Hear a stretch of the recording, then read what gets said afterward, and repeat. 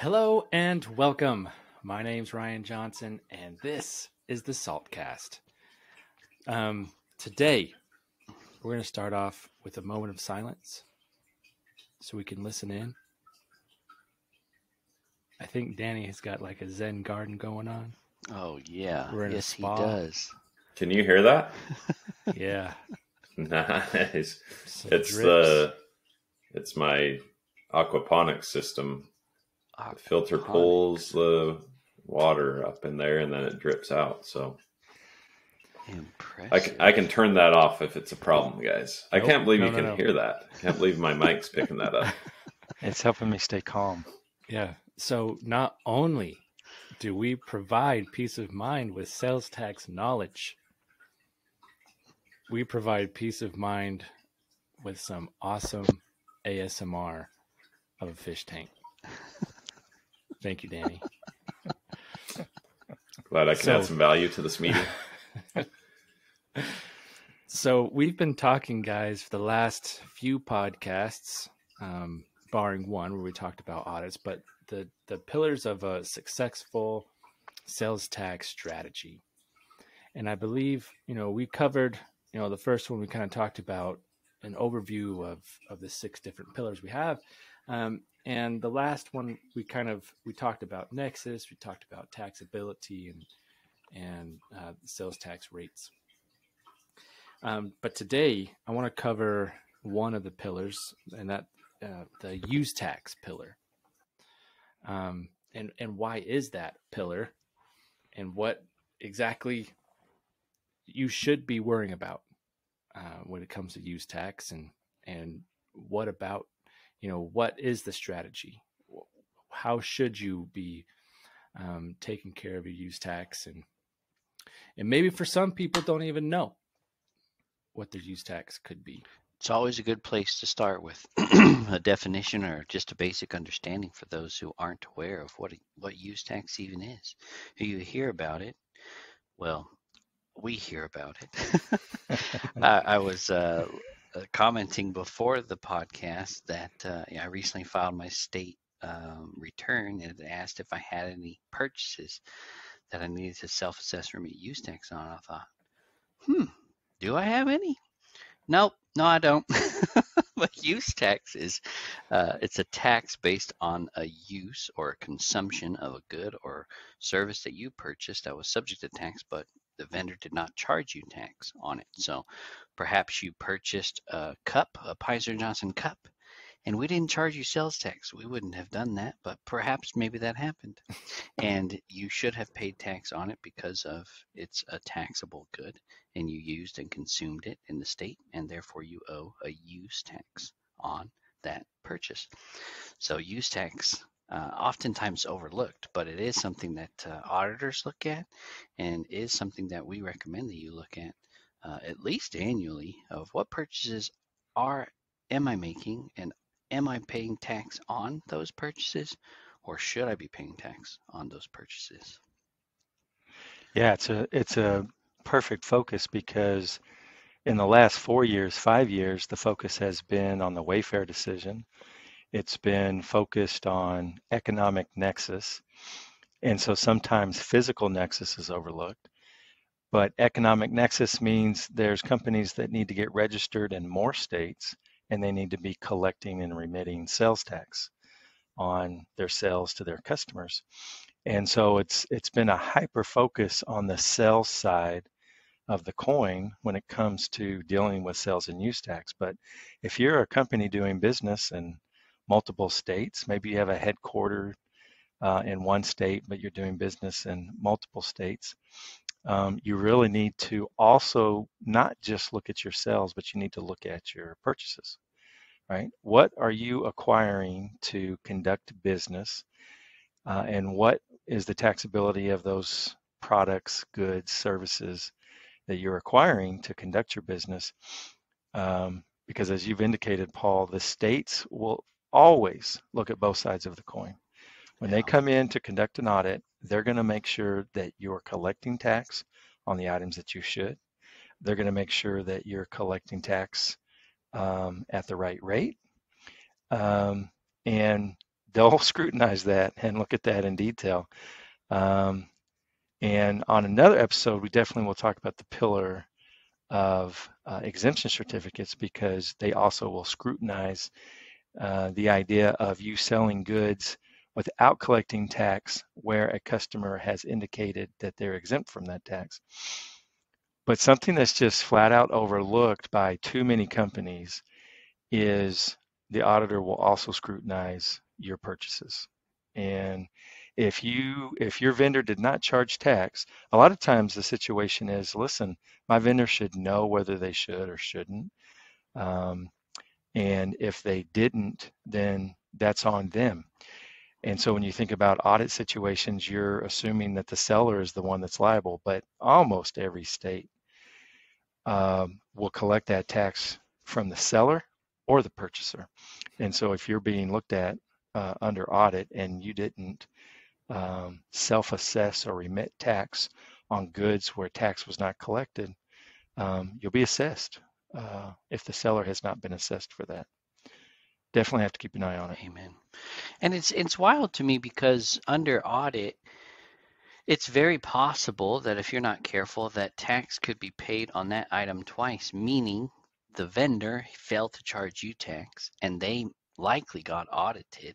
Maybe not likely, but it's possible they got audited and those sales came up. Hey, you didn't charge tax, but you should have. Yep, we should have. So we'll pay the tax. They pay some penalty. They pay some interest on those sales that they made to you.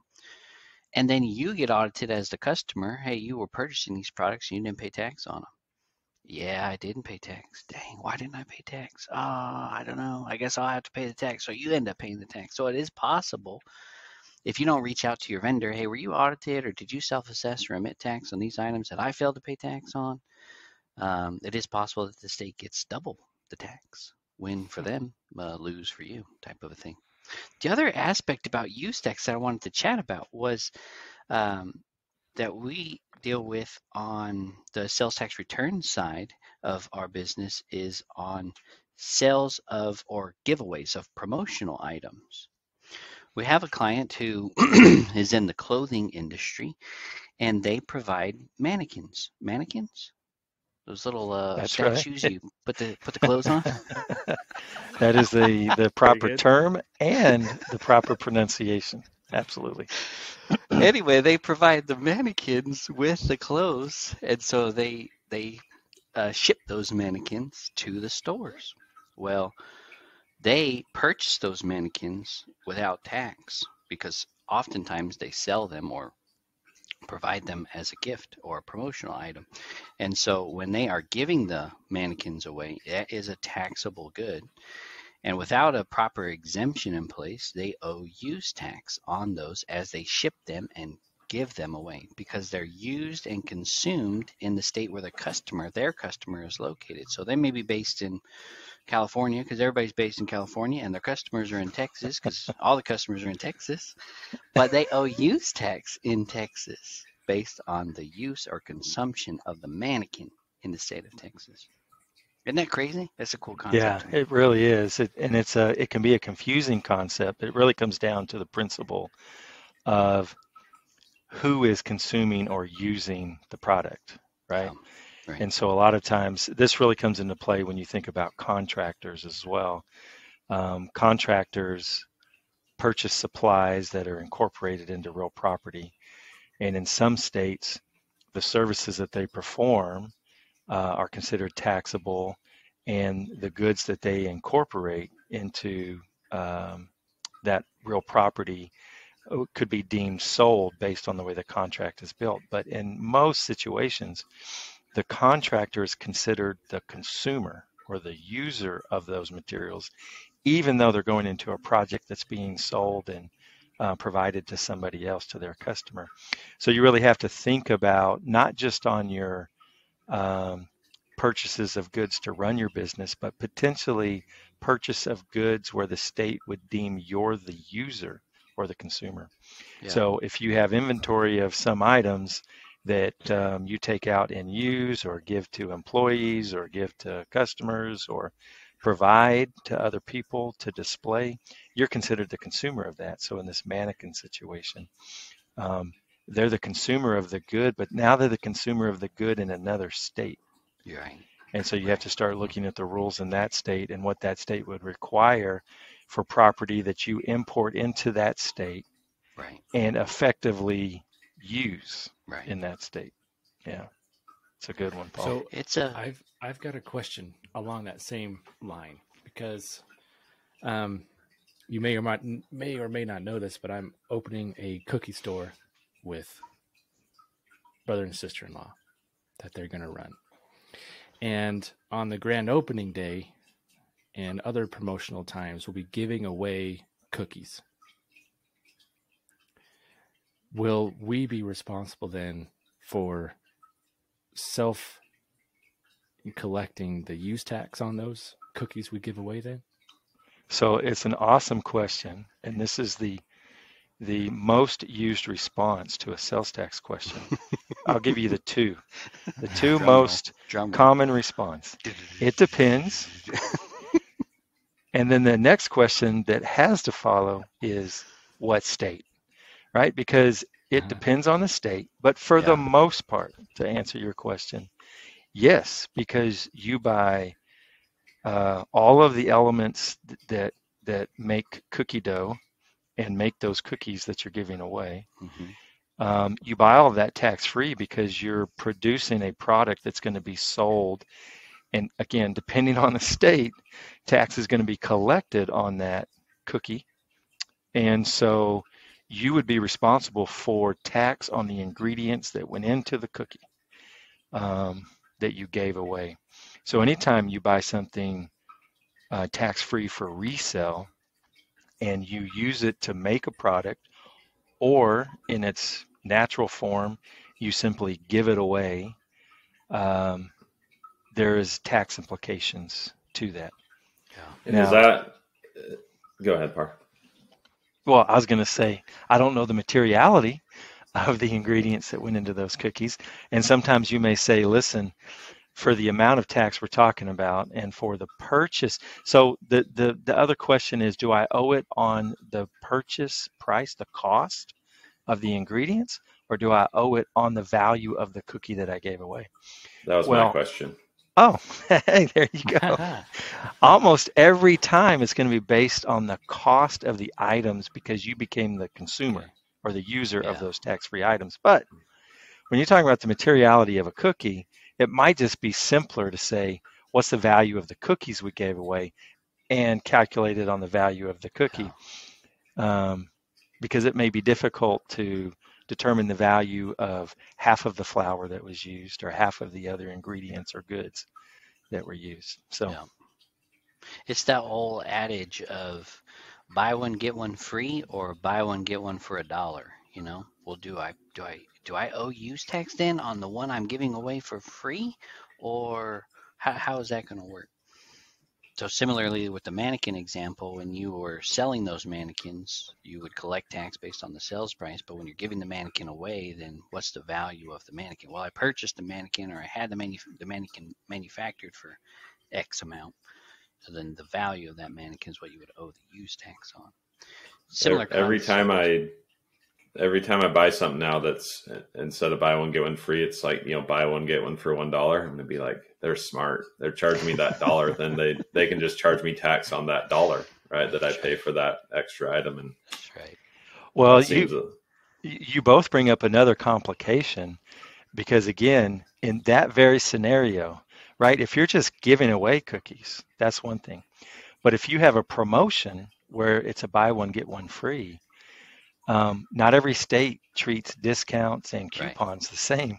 Yeah. So in one state, you could owe a use tax on the items that you gave away as part of that promotion. In other states, they would say, no, there was compensation that was achieved for both cookies, even though you ordered 2 cookies. And then, as my wife would say, anytime there's a discount, you want to spend more to save more. So if it's a buy one, get one free, you're not going to get 2 cookies. You're going to get 2 dozen cookies, right? You want to multiply the savings. I was in I won't mention the store name, but I was in a store buying candles and lotions. So maybe you know the store name. I think I know the store. They have a big annual sale. And so they had these discounts, and I had my family with me, so we brought all of these goods up to the counter, and they rung all the goods up, and they said, hey, if you go grab 2 more, you'll actually save more money. And so a couple of kids ran and got 2 more. They brought it over, put it on the counter. She rung it up, and the total went up. And I said, wait a minute. You said if I got 2 more, I would save more money. And she was like, yeah, you did. The price goes up, but the more you spend, the more you save. Well, maybe I should just buy everything in this store. Just think of all the money you'd save. Think of all the money I'm going to save. So before you buy 2 dozen cookies, just think about how that will affect your health, how that will actually affect your financial health. And if you're at Ryan's store, buy the 2 dozen cookies. Please. But otherwise, you might just think about getting the 2 cookies. Yeah, we've never given health advice on the podcast. You even talk about buying more. Just a lot of this plays into not just materiality, as we've already discussed, but also a company's like risk tolerance, right? And oftentimes we talk about even finding that intersection between a perfect compliance, right? A process of perfect compliance and an actual like practical business process, right? Like I'm sure the listeners their head could be spinning already, right? Like just thinking about having to stay on top of this. So everyone take a deep breath, like step back and understand that, there's certainly a process in all of this of understanding the rules and the laws, and then, merging that with an actual, practical process that's going to make sense for you guys. Otherwise, it might cost you more to, deal with the sales tax than, profitability, right? And at that point, you ask yourself the question, why am I even in business? So you don't need to shut the business down or shut the idea down, right? If you have the business idea, the key here is to have a discussion with professionals, and not just any professionals, but ones that have specific sales tax expertise and experience. And on that note, actually, one of the thoughts that came to mind as we were talking through this was around these, say, use tax that you haven't paid attention to for some reason or another, you didn't know about. It's important to understand this point in this entire discussion when it comes to also pursuing refunds, right? Tax refunds. Oftentimes someone's, let's say, paid tax to a vendor and you didn't need to. And suddenly you see, right, this pot of gold of like, hey, I need to go, get after these refunds. Well, not so fast, right? You certainly want to be steady and deliberate, as we say, with that approach, because what if you go to the state and go ask for those refunds and they open up an audit? And, of course, the auditor's going to go after exactly what we're talking about. Exemption certificates, use tax that you have not reported, and you could end up with a liability, actually, and having to pay money out of your own pocket rather than getting that credit. Yeah, no, that's perfectly said. When we're talking about the application of tax, oftentimes we think of it from an auditor standpoint or what the state would look at. Meaning, did you collect the proper tax? Did you pay the proper tax? But oftentimes under an audit scenario, the auditor is not looking at where you may have overpaid tax. And so when in the world of Wayfair or post-Wayfair, more and more companies are collecting tax because they're getting registered properly in more states across the U.S. And the collection of tax without filing an exemption where an exemption may exist means that you've got some tax that may have been overpaid in a prior period. And you should definitely review that periodically to make sure that there are no refunds that are due back from the state. Our favorite result of any audit that we engage in is where there's a potential assessment or liability that gets turned into a refund. right? The last thing we want to happen is we're looking at overpayments in tax, and we create an audit situation, and it ends up being a net liability, right? Just as you've indicated. But it's definitely important, and far too many companies that we talk to have gone years and years or even decades without conducting a review, and there's a statute of limitations on how long you can look back and you can obtain a refund from a particular state or local jurisdiction. So it's really important to spend time making sure that you're looking at this on a periodic basis. Our recommendation would be to look annually or at minimum every couple of years at whatever strategy you have set up on the use tax side or the purchase side, just to make sure that, yes, you're not under remitting or reporting on your purchases, but especially if you've overpaid, because those are just dollars that hit the bottom line if you don't go back and get those refunds and take that opportunity. Amen. Yeah. Man. But yeah, don't let this overwhelm you, like Danny said, and call us up. Get on a What's Next call. But guys, thank you so much for being on today. Paul, I'm curious if you let us know the next few months if a Utah State auditor gets a hold of you. You never know. They could be a listener in, and you just. I heard that.